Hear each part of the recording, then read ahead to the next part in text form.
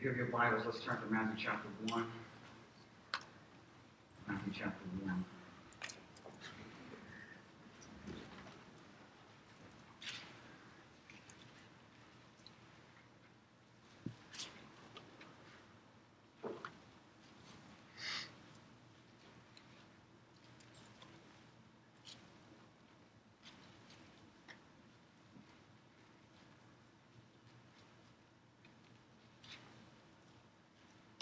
Once you find it, if you would mind standing for the reading of God's words.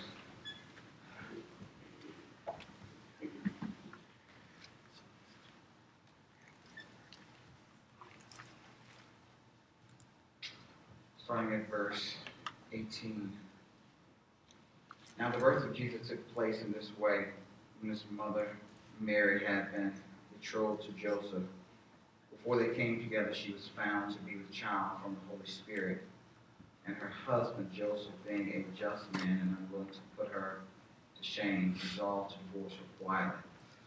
But as he considered these things, behold, an angel of the Lord appeared to him in a dream, saying, Joseph, son of David, do not fear to take Mary as your wife, for that which is conceived in her is from the Holy Spirit. She will bear a son, and you shall call his name Jesus, for he will save his people from their sins. All this took place to fulfill what the Lord had spoken by the prophet. Behold, the virgin shall conceive and bear a son, and they shall call his name Emmanuel, which means God with us.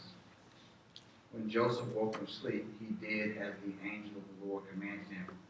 He took his wife, but he knew her not until she had given birth to a son, and he called his name Jesus. Let's pray.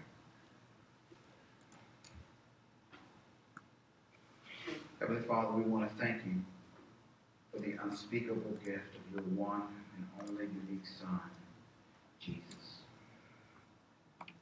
We would have no hope in the world if it was not for him. Lord, thinking about that makes us realize that as fragile human beings who so often err, that if there's anything we have forgotten to bring before your presence this morning, we ask that you would pardon us. We desire, like those early disciples, Lord, to live under the influence of your Spirit. So fill us. Open our hearts and minds like you did for Lydia, that we may receive the things that are said, to understand your word this morning. Lord, we desire to see how wonderful you are. We desire to worship you and to honor you with our lives. If you take the next few moments that we spend together in your word and bring light to our lives, that we may walk in it. Help us to appreciate the great love that you have shown to us. We ask these things in Jesus' mighty name. Amen. You may be seated. Thank you.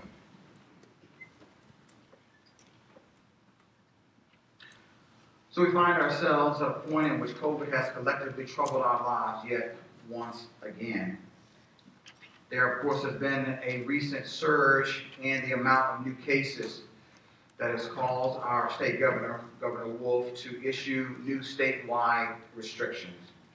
It appears to be that his hope is to slow the spread of the virus as we approach the Christmas and New Year's holidays, especially in light of numbers being reported this past Friday that reached over 12,000 in the number of new cases. At the same time, the FDA on Friday approved the new Pfizer vaccine, and some see it as the hope of salvation on the horizon. Personally, for me, COVID has been a reminder of how vulnerable we are to the dangers in this life. Earlier this year, I had a cousin who had spent her life working as an RN, then now in her retired years, she contracted COVID, which ultimately led to her death. Just this week, two very close family members of mine, as I've been on phone calls all week and texting with family members, were hospitalized due to COVID. One is barely clinging to life, and today his family has been asked to come to the hospital. The second is stabilized but in the hospital now with COVID-related symptoms. And all this has done is remind me that there are things in this life that we're susceptible to various threats. Sometimes they're physical, sometimes they're mental, sometimes they're emotional, sometimes they're financial, sometimes they're relational. But we're susceptible to these dangers.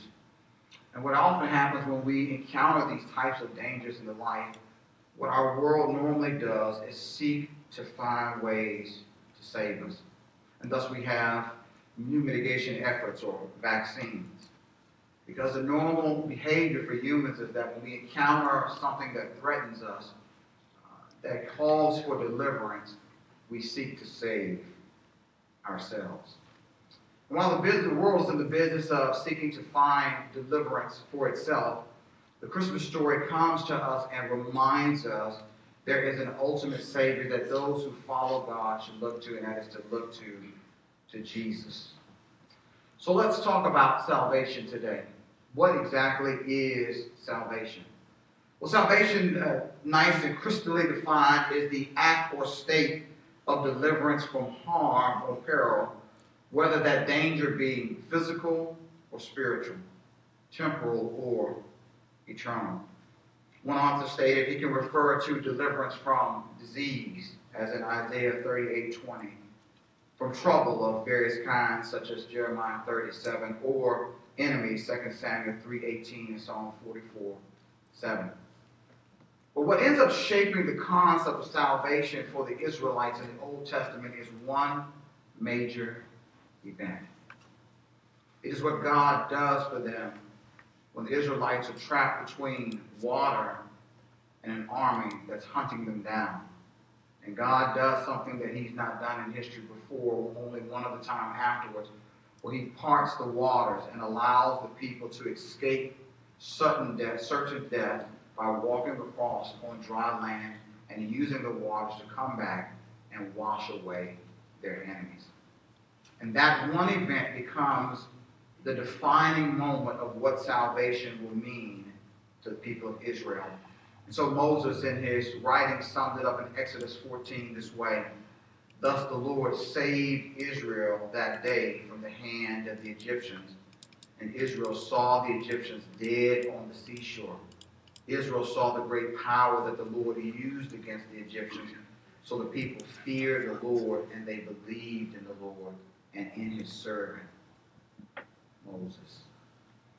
And that would become the definition by which they interpreted, sang about, reflected on, and how they understood what salvation meant when God brought it. But that definition, of course, would change over time. In the Old Testament, we see that the main focus of salvation is on the very physical nature of life. It is rescue from some danger in this present life, be that disease or some other thing. But when we get to the New Testament, things have changed and made a dramatic shift to salvation that points more towards the afterlife. And the focus is on the forgiveness of sins and on eternal life. And as we see that development of time, I think that one writer sums it up best that says, in light of looking at the whole of Scripture, that to know God is to know him as a saving God. And in the Christmas story, we see both acts of salvation by God. Those ones that are of a temporal nature, as well as those ones that relate to eternal things. But let's start off with the temporal dangers that God saves us from, and the two examples that Matthew gives us of how God might save us from various temporal dangers. This not, of course, being exhaustive, but just an indication. So the gospel writer Matthew gives us this first example, and the first thing that he does is show us how God is able to rescue us from a relational danger by saving a relationship. Let's return to the text and read what we read earlier, and I'll show that to you by pointing out a few things. Back to chapter 1, verse 18. Now the birth of Jesus Christ took place in this way. When his mother Mary had been betrothed to Joseph, before they came together, she was found to be with child from the Holy Spirit. And her husband Joseph, being a just man and unwilling to put her to shame, resolved to divorce her quietly. But as he considered these things, behold, an angel of the Lord appeared to him in a dream, saying, "Joseph, son of David, Do not fear to take Mary as your wife, for that which is conceived in her is from the Holy Spirit. She will bear a son, and you shall call his name Jesus, for he will save his people from their sins. All this took place to fulfill what the Lord had spoken by the prophet. Behold, the virgin shall conceive and bear a son, and they shall call his name Emmanuel, which means God with us. When Joseph woke from sleep, he did as the angel of the Lord commanded him. He took his wife, but he knew her not until she had given birth to a son, and he called his name Jesus. Let me mention a few observations here from the text that gets to the point that I want to make. As we look at the text, we'll notice that first Mary is betrothed, that she is in a marital relationship. Sort of like engagement, but far more serious because you were already considered married, although you had not yet had the marriage ceremony. And in order to get out of that, you would actually have to get a divorce. Mary ends up mysteriously pregnant. Now, for those of us who are readers of the Bible, we are given information that Joseph did not have at that time. We know that this is from the Holy Spirit or from God. Joseph did not have that knowledge. So the only logical conclusion that he could have is that Mary has been living with her parents. He has not yet had a chance to interact with her in a husbandly way. And she has ended up showing signs of pregnancy. The only conclusion could be that Mary had been unfaithful. When you look at verse 19 in your text, in your Bible, you'll notice the solution that Joseph had come to or resolved in his mind. How does he deal with this situation of unfaithfulness on the part of Mary? The answer? Divorce. When we consider the culture of that time and what would have happened to Mary in light of this, it would have most likely put her in an extremely disadvantaged position in society as a single mother with a child. It's into the midst of that situation where Joseph has already made the decision that the direction he wants to move in is divorce, that God intervenes through a divine communication by means of an angel, where the angel appears to Joseph in a dream and instructs him to move in a different direction. We notice when we get to verse 24 that Joseph does take a different action. Instead of his planned action of divorce, he actually marries Mary and goes on to raise a family with her. Why? Because God ultimately changes Joseph's mind by changing his perspective about the relationship that he has with Mary. And when Joseph thought differently about his relationship with Mary, the way he acted toward her changed as well. And thus what we see as the result is that God saves Mary's marriage. And God still saves relationships today in a similar way. God intervenes in various ways to save relationships. I remember a number of years ago when I was at my former church, and I remember as a single man sitting in the pew as you are sitting today, and there was a family that was brought up on stage who had been married a number of years. I think it was over 20 years they had been married, but they talked about their relationship to encourage people to get involved in marriage counseling, and they were sharing their personal testimony. They gave some very detailed information about what was happening in their relationship, and that how over the years various things had got into the relationship that led to the deterioration, such that their attitudes towards one another became very hostile. And ultimately it led them to be on the path of divorce. And as they were approaching this decision of getting divorced because their hearts had been hardened, they had been challenged by some others to seek the Lord. And so they decided, because were supposedly both believers, and decided, okay, we can at least give this a try. It won't hurt anything. So they began to seek the Lord and pray and then get involved in marriage counseling. And it was something unexpected happened in that process, which was God began to show them themselves, and as they began to see themselves, they began to have a different perspective on their marriage relationship, which caused them to change in the way they relate to one another, which ultimately changed their relationship and saved their marriage. And that's why now they were able to be on the stage, be able to encourage others that God could step into a relationship that seemed hopeless and save that relationship. What I heard about many years ago, I've had the chance to witness with my own eyes here at Living Water as I have watched God step into what seemed to be dire circumstances and bring families back from the brink of death. That is, death to a relationship. And so if you're here today and somewhere in your mind or you're watching online and your marriage is struggling, I would say look to God as your Savior. And what the Lord is willing to do if you will allow Him to work in your relationship is He's willing to first of all help you to recognize the sin in your own life and what you've done that has contributed to the deterioration of your relationship. And if you're willing to allow the Lord to show you that and allow Him to bring about and give to you that gift of repentance and turn from the way you've been related to one another and be willing to extend forgiveness and seek the help of others, God will work through those means to rescue and save your relationship, because God is able to save relationships. There's a second thing in the text which Matthew shows us, or an example of how God rescues temporally, and that is found in chapter 2 of the Christmas story. We find it here in chapter 2, starting at verse 13.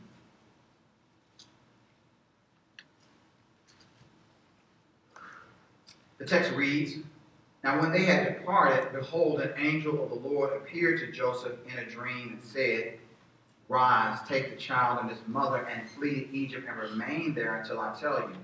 For Herod is about to search for the child to destroy him.' And he rose and took the child and his mother by night and departed into Egypt, and remained there until the death of Herod.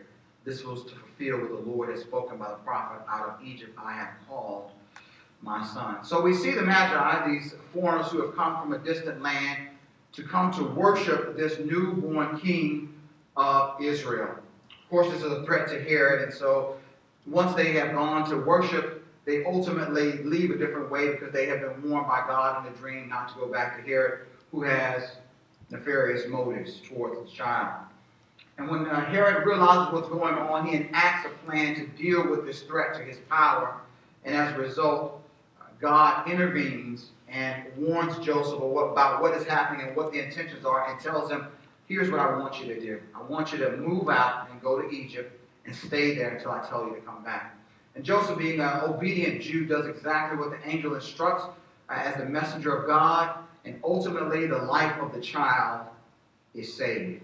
And herein we are reminded that God is able to intervene in human history as He sees fit and whenever He desires and wills to save the lives of His people from various threats of life danger in this world. This is one of the ways that He can intervene in human history to deal with temporal dangers.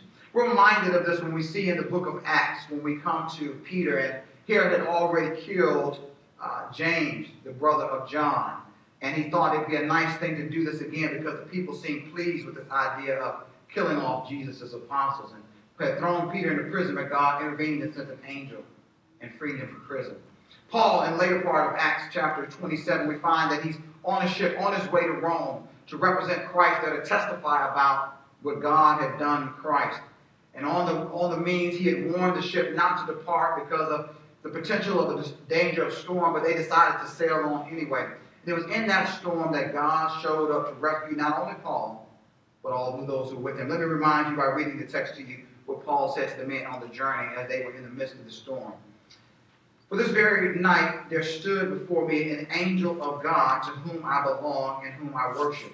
And he said, 'Do not be afraid, Paul. You must stand before Caesar, and behold, God has granted you all those who will sail with you. So take heart, man, for I have faith in God that it will be exactly as I have been told. But we must run aground on some island.'" And as we continue to read the book of Acts, we discover that it's exactly as God had said. All the lives of the men who were on the ship were saved. And God has a way of intervening in history to rescue us from physical danger. So one story that illustrates this in a modern way happened back in 2013, right on the coast of Nigeria. About 4:30 in the morning, 3 tugboats were pulling in an oil freighter when once something happened to one of the tugboats that suddenly caused it to sink 100 feet, and the 12-man crew were still on board. The cook, Mr. Harrison Okane, was asleep. It's 4:30 in the morning. He was sleeping as his shift to sleep, and the boat went down. It sank 100 feet down into the Atlantic Ocean until it had touched bottom and it turned over. The way that he was awakened was because as the ship was sinking, as it turned over, he was thrown out of his bunk. And of course, he realized that there was something wrong. And he began to then make his way in the dark through the icy waters to find a space to find air. And he found a cabin that had about a 4-foot pocket of air. And there he tried to make a makeshift place where he could stay by piling up some mattresses and hoping that he could survive. He was realistic and knew that most likely the chances of his survival was slim to none. And it was in that moment, because as a follower of Jesus Christ, being in this dire situation, that he did what most of us do as believers. We turn to the Lord and seek him in prayer. And he began to recall to his mind various psalms. He actually said these are some of the things that he prayed. He prayed, "Oh God, by your name, save me." He remembered the psalm that said, "The Lord sustains my life." He said to the reporters, "I started calling on the name of God, reminiscing on the verses I read before I slept." Because that night before he had gone to sleep, he had read from Psalm 54 to Psalm 92 because his wife had sent him those verses for him to read and meditate on that night in his bed, not knowing that he would need those verses to survive. And for the next 72 hours, he would spend alone in the dark, right above the icy waters, submerged beneath the waters of the Atlantic Ocean, wondering, praying, and crying out to God that God would rescue him from this dire situation. As I was reading this story, I was like, here's a modern-day example of Jonah's experience. This brother was lost in the depths of the sea, and what did he do? The same thing Jonah did. He called out to the Lord, the only one who could hear him in that situation.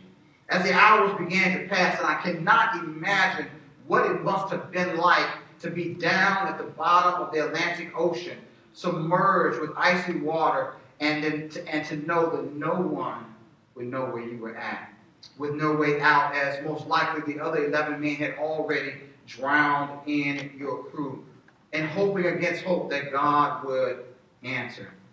So after that 72 hours of the time ticked by, most likely very slowly for him, probably felt like an eternity, something happened. He began to hear the sounds of a rescue crew. And hope emerged. He grabbed the hammer and began to beat against the steel to let them know that he was still there and still alive. And so the Dutch divers came in, and they were surprised to find, as they were pulling out bodies, that there was a hand that reached out to grab their hand. He went on to say to the reporters after the event, "The rest of my life is not enough to thank God for this wonder. It is incredible." He went on to tell them that he said he will always view this as an event where there was divine deliverance, that the Lord had heard his prayer and answered him and saved his life. There are some times, brothers and sisters, where we face dire circumstances where God will intervene in human history and rescue his people from physical danger, because what the Christmas story reminds us is that God is still the ultimate Savior. Not only does God save us from temporal dangers, but God rescues us from that which is far more important, which is eternal danger. God rescues us from the consequences of our sins. Why is it so important? I was reflecting on this, and why is eternal danger far more important than the things that we often want to be rescued from life? I thought back about Lazarus and Jairus' daughters who had experienced the miracle-working power of Jesus that had called them back from the dead. And there was still a reality that was still true about each one of them. Jairus' daughter and Lazarus, although they had been miraculously rescued from the grips of death, they went on perhaps to live their lives, perhaps to have children and raise families, but ultimately they died again. And that's why it is important for us to be rescued from eternal danger, because sin still bears upon our lives no matter how many times we're rescued from the dangers that we see in this life. And we see how God rescues from eternal danger in one verse, Matthew 1:21. Let's look back at that verse.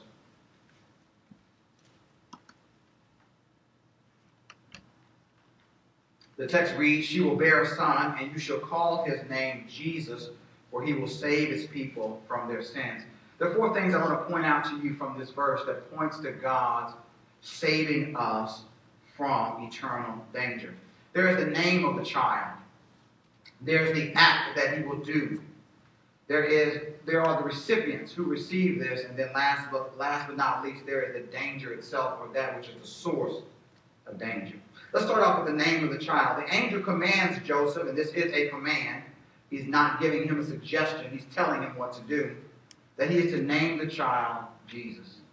Now this, of course, is the Greek form, which is in the Koine Greek of the day, but he's drawing upon a Hebrew name, which is actually the name Joshua. Now there's two forms of the name Joshua. There's the longer form and the shorter form. In the longer form, the name actually means Yahweh is salvation. Or the shorter form means Yahweh saves. Because this child, that's exactly what he's going to do. He is Yahweh's salvation, or Yahweh saving. He is going to bring about what the prophets had hoped for, which was this end-time salvation where God would rescue Israel and deal with the very problem of sin that kept getting them into the situations of why they needed temporal deliverance. And so Jesus is going to be the means by which that's going to happen. And the angel does something with Joseph that the angel did not do with Mary. He explains the purpose behind Jesus' name, which leads us to the other three things. So not only does he tell us his name, which means Yahweh is salvation, this is the means by which Yahweh is going to save. But he also tells us what action he's going to take. Notice what the text says next in the line, that Yahweh saves, will save. That is the action he's going to take. Let me remind you of the definition I shared with you earlier. Salvation is the act or state of deliverance from harm or peril, whether that danger be physical or spiritual, whether it's temporal or eternal. Jesus will deliver from harm or peril. Now in the verse, the angel does not tell us how this is going to play out. No, the writer Matthew says you're going to have to read the rest of my gospel if you're going to discover how that's going to play out. And so as readers of the gospel, as we continue to work our way through Matthew's gospel, we discover as Jesus begins to say things in his ministry of how this is going to play out. We run into a couple of those before the events happen. One happens as Jesus is dealing with his disciples who are struggling with issues of pride, and he gives them a lesson on servant leadership. And it's at the end of that he indicates the example by what he's going to do and how he's going to save. This is what he said. Even as the Son of Man came not to be served, but to serve and to give his life as a ransom for many. So we're hinted here of what Jesus is going to do to save. It's going to be in the buying back from slavery by giving of his life. He goes on to reiterate this at the very last meal, which the disciples at that time did not know was going to be their last meal with Jesus. But he said something as he takes an ancient tradition that had been followed by Israel to remember those events of the Exodus that God had passed down, and he reinterprets them in light of what he's going to do, because he's going to bring about a new Exodus. And this is what he said, and he took the cup, and when he had given thanks, he gave it to them, saying, "Drink of it, all of you, for this is my blood of the covenant, which is poured out for many for the forgiveness of sins." Whatever Jesus is going to do in the giving of his life, it's going to be for taking care of the sins of others. And so we take these two verses together, and when we walk away with as Jesus lets them know, and ultimately he models, as he does it in chapter 27 that Matthew records, is that he gives his life as a substitutionary sacrifice for the sins of others. And we're told in the verse next, what is next is the recipients of this salvation, of these saving acts, of Jesus' delivering from harm or peril. The text tells us he will deliver his people. Now the word in the text that Matthew uses in the Greek, and as most likely Joseph would have understood it, points in one direction. It's pointing to the people and descendants of Jacob, that is, the nation of Israel. That Jesus had come to save Israel. Now, if you're not a biological descendant like me of Jacob's family, that ought to be of concern. Because what the text is saying is that Jesus has come to save the biological descendants of Jacob's family. And if I'm not one of those, then God's saving act were not for me. And that ought to cause me concern, because that would leave me without hope in the world. But what Matthew does is he expands it of who will be included in the people and redefines what they understood. We see this in one of the actions when Jesus encounters a Gentile soldier who expresses great faith in him, and he then expands who's going to be a part of his people. This is what happens after that interaction. When Jesus heard this, he marveled and said to those who followed him, "Truly I tell you, with no one in Israel have I found such faith. I tell you, many will come from east and west and recline at the table with Abraham, Isaac, and Jacob in the kingdom of heaven, while the sons of the kingdom will be thrown into outer darkness. In that place there will be weeping and gnashing of teeth." So Jesus gives us a picture of ultimately what's going to happen, where people, that is, people from the nations, will come and be a part of God's kingdom, while the sons of the kingdom, those who are of the descendant of Jacob, because of lack of faith, will be thrown out. So he expands who it is, the people, because he becomes the new defining barrier for who's in with God and who's out. Ultimately, we see this play out as the resurrected Jesus gives the Great Commission to go for his disciples into the entirety of the world and preach the good news about him, so that people from all nations might have the opportunity to be his disciples. Finally, we see in the verse, the fourth thing is what causes the danger that's so dire that has eternal consequences. He says it at the very end, it's their sins. Now, what do we have in mind when it comes to sin? Let me give you a succinct definition, because we could say a variety of things. It's any human activity that is against God's will. Any human activity that is against God's will. In the Old Testament, it oftentimes refers to various external human actions, like what we see in the Ten Commandments: adultery, murder, extorting people, doing bad stuff, right, that we would consider not good. Those types of things. In the New Testament, we see that Jesus expands that definition beyond just the external actions to the internal thoughts and intentions of human beings, and says, even there, the law of God extends to those parts. Sometimes sin is intentional or accidental. We see that in Luke 23 and verse 34, and Acts 17 and 30. Sometimes it is by things that we do, that we commit acts. We call it commission, such as in Matthew 15, 19, or James 1, 5. And sometimes we commit sin by failing to do what we know is right, that we ought to do, and we choose not to do it. James 4, 17. And when we look throughout the Bible, we realize that sin has a lot of negative consequences. I don't want to focus on all those. I want to focus on one. The main negative consequence of sin. And God sums it up himself to the prophet Ezekiel when he talks about this, and God says this: "Behold, all souls are mine, the souls of the Father as well as the Son, the soul of the Son is mine. The soul who sins shall die." That's it. That's the eternal danger. Sin leads to death. Now, it might be just bad enough to have physical death, but there's more to the story than that. Jesus reminds us of that as he is warning his disciples about where to have the proper placing of fear. And he says this to them: "I tell you, my friends, do not fear those who kill the body, and after that have nothing more that they can do.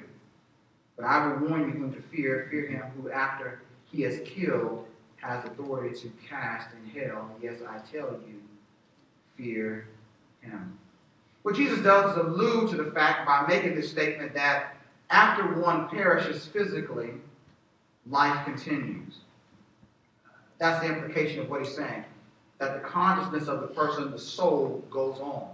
What he says is that humans do have some power over our lives. There's some bad things they can do to us. They can even take our physical lives. But that's where their power stops. Your life continues. And when your life goes on, there's nothing more that humans can do to you. That's all, is take your physical life. But God, not so. Not only can he take your physical life, but that consciousness that continues on after death, God can reach in and take control of that and put that entity into hell. Right? And so then you can experience what ultimately we refer to as the second death. And that is ultimately what sin will bring about in the lives of those who don't have their sins taken care of. And so what we see in the text is what the angel says is what Jesus has come to deliver from. That our sins have brought about eternal danger to us, not only in this life, but in the life to come after death. But that's by giving up his life is by means by which he rescues us from that danger. Paul put it this way, for those who have placed faith in Jesus Christ. Since therefore we have now been justified by his blood, much more shall we be saved by him from the wrath of God. Paul says, ultimately, those who have been saved by Jesus don't have to fear what happens after death because Jesus will give them life. See, it's out of great love that God sent his one unique Son into the world because God's intentions was to rescue humanity from the harm and peril that we justly deserve because we've earned it by the sins we've committed. That's why the text reminds us in this Christmas season that God is still Savior. Many hundred years before the song Isaiah wrote a beautiful song which I want to read to you in its entirety. It's called one of the servant songs of Isaiah. And he records about Israel. Now, in that day and time, they would have thought about this as Israel collectively and interpreted these things metaphorically. But after reviewing the life of Jesus, when we look back on this song, we see how it fit his life in a very literal way. So I want to share that with you, and it sums up what Jesus has done. But think about it. This is written hundreds of years before he would ever live his earthly life. And here's what the song of Isaiah said. I'll be reading from the New English translation. Look, my servant will succeed. He will be elevated, lifted high, and greatly exalted, just as many were horrified by the sight of you. He was so disfigured he no longer looked like a man. His form was so marred he no longer looked human. So now he will startle many nations. Kings will be shocked by his exaltation, for they will witness something unannounced to them. They will understand something they had not heard about. Who would have believed what we just heard? When was the Lord's power revealed through him? He sprouted up like a twig before God, like a root out of a parched soil. He had no stately form of majesty that might catch our attention. No special appearance that we should want to follow him. He was despised and rejected by people, one who experienced pain and was acquainted with illness. People hid their faces from him. He was despised and we considered him insignificant. But he lifted our illnesses. He carried our pain. And even though we thought he was being punished, attacked by God, and afflicted for something he had done, he was wounded because of our rebellious deeds, crushed because of our sins. He endured punishment that made us well. Because of his wounds, we have been healed. All of us had wandered off like sheep. Each of us had strayed off on his own path, but the Lord caused the sin of all of us to attack him. He was treated harshly and afflicted, but he did not open his mouth. Like a lamb led to the slaughtering block, like a sheep silent before her shearers, he did not even open his mouth. He was led away after an unjust trial, but who even cared? Indeed, he was cut off from the land of the living because of the rebellion of his own people. He was wounded. They intended to bury him with criminals, but he ended up in a rich man's tomb because he had committed no violent deeds, nor had he spoken deceitfully. Though the Lord desired to crush him and make him ill, once restitution is made, he will see his descendants and enjoy long life. And the Lord's purpose will be accomplished through him. Having suffered, he will reflect on his work. He will be satisfied when he understands what he has done. My servant will acquit many, for he carried their sins. So I will assign him a portion with the multitude. He will divide the spoils of victory with the powerful, because he willingly submitted to death and was numbered with the rebels when he lifted up the sin of many and intervened on behalf of the rebels. That is a beautiful picture of what Jesus did for us. Now, one of the mysteries of the text, of course, is we see as the servant gives his life, how is it that he appears alive again to enjoy his descendants and enjoy long life? And we now have the answer historically as we reflect on the life of Jesus. It was because God raised him from the dead on the third day. And Jesus becomes for us the model of the new creation, as the new creation, the new age, breaks in with his resurrection, and we see the first of the new creation in his glorified body, that which will follow for us in the time to come when he returns. That's what this salvation that God offers is about. Now, there's something else about the salvation that I want to make clear. This salvation does not promise material prosperity or worldly success. Acts 3:6, 2 Corinthians 6:10. Nor does it promise that we will have physical health or well-being, though at times God does grant those things in life. It does not mean that we will be delivered every time from physical hardship or danger. 1 Corinthians 4:9-13 and 2 Corinthians 11:23-28. And it does not mean that we will not experience tragic events in this life. What it does mean is that we will be rescued from that which is ultimately plaguing and has plagued humanity from the garden, that which holds the greatest threat to us, which is the eternal danger that comes as a consequence of our sin. Well, if you're here today and you're asking, how might I partake of what God is offering through Jesus? The biblical answer is 2 words: repentance and faith. Let me define those for you. Repentance has to do with a change of attitude toward God and toward Jesus that prompts a change in conduct in your life. Particularly is when we confess our sin and repudiation of sin. We take a different attitude towards it, and we turn to faith in Christ. Here, of course, faith is directed not only toward God, but ultimately towards Jesus. And it's not that there's 2 objects of faith. There's only one object of faith. That when you place faith in Jesus, you are placing faith in God. But here, faith, biblical faith, is more comprehensive than simply a mental assent to agreeing with the information that you hear in the gospel. Even demons believe that. But as once one believes that this is the truth, they act on that by committing their self and life to the one of whom the message is about. They commit themselves to Jesus. That is biblical faith. Now you may be saying, I've already received that gift. If you have received that gift and you're reflecting on that and that you've been rescued from eternal danger, then simply I say to you, rejoice.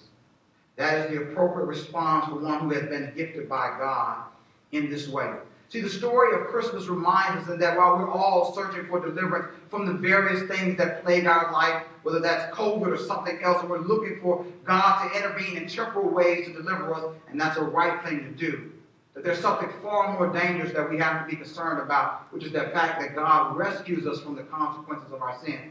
And if he has done that, he is the one that we need to look to for whatever type of salvation it is, ultimately, because God is the true Savior. Let us pray.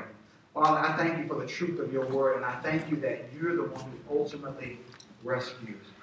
And as the prophet said, there ultimately is no other Savior but you. And we put our trust in you as the one to rescue us from the temporal things that we face in this life, be that disease or health crisis, financial, mental, or emotional. We thank you for the things that man has discovered to use in this world. But Lord, our ultimate trust rests in you, that you will use the means that you've allowed man to come upon to help set us free. And sometimes you will bypass those means, and you might save us in supernatural ways to rescue us from the danger that we face. But Lord, there's a far greater danger that's plaguing humanity, Lord. And that is the reality that the sins that we commit bring us into judgment. But we thank you for everyone in this room, God, who has seen what you have done through Jesus, because you've called them into relationship with him, forgiven their sins, and put them in a right relationship with you, and that you're sustaining their faith so that it remains for all of life, so that they might enter your presence with peace and with joy. And as we reflect, as we move towards Christmas Day and we think about the gifts under the tree, may we be extremely appreciative for that intangible gift that will rescue us for all eternity. Jesus Christ, your Son, his death and resurrection. And Lord, we thank you that it is by grace that you have done these things for us. We honor you and we praise you. In Jesus' holy name. Amen. Would you stand with us? We'll sing our final song and we'll dismiss you here in just a moment.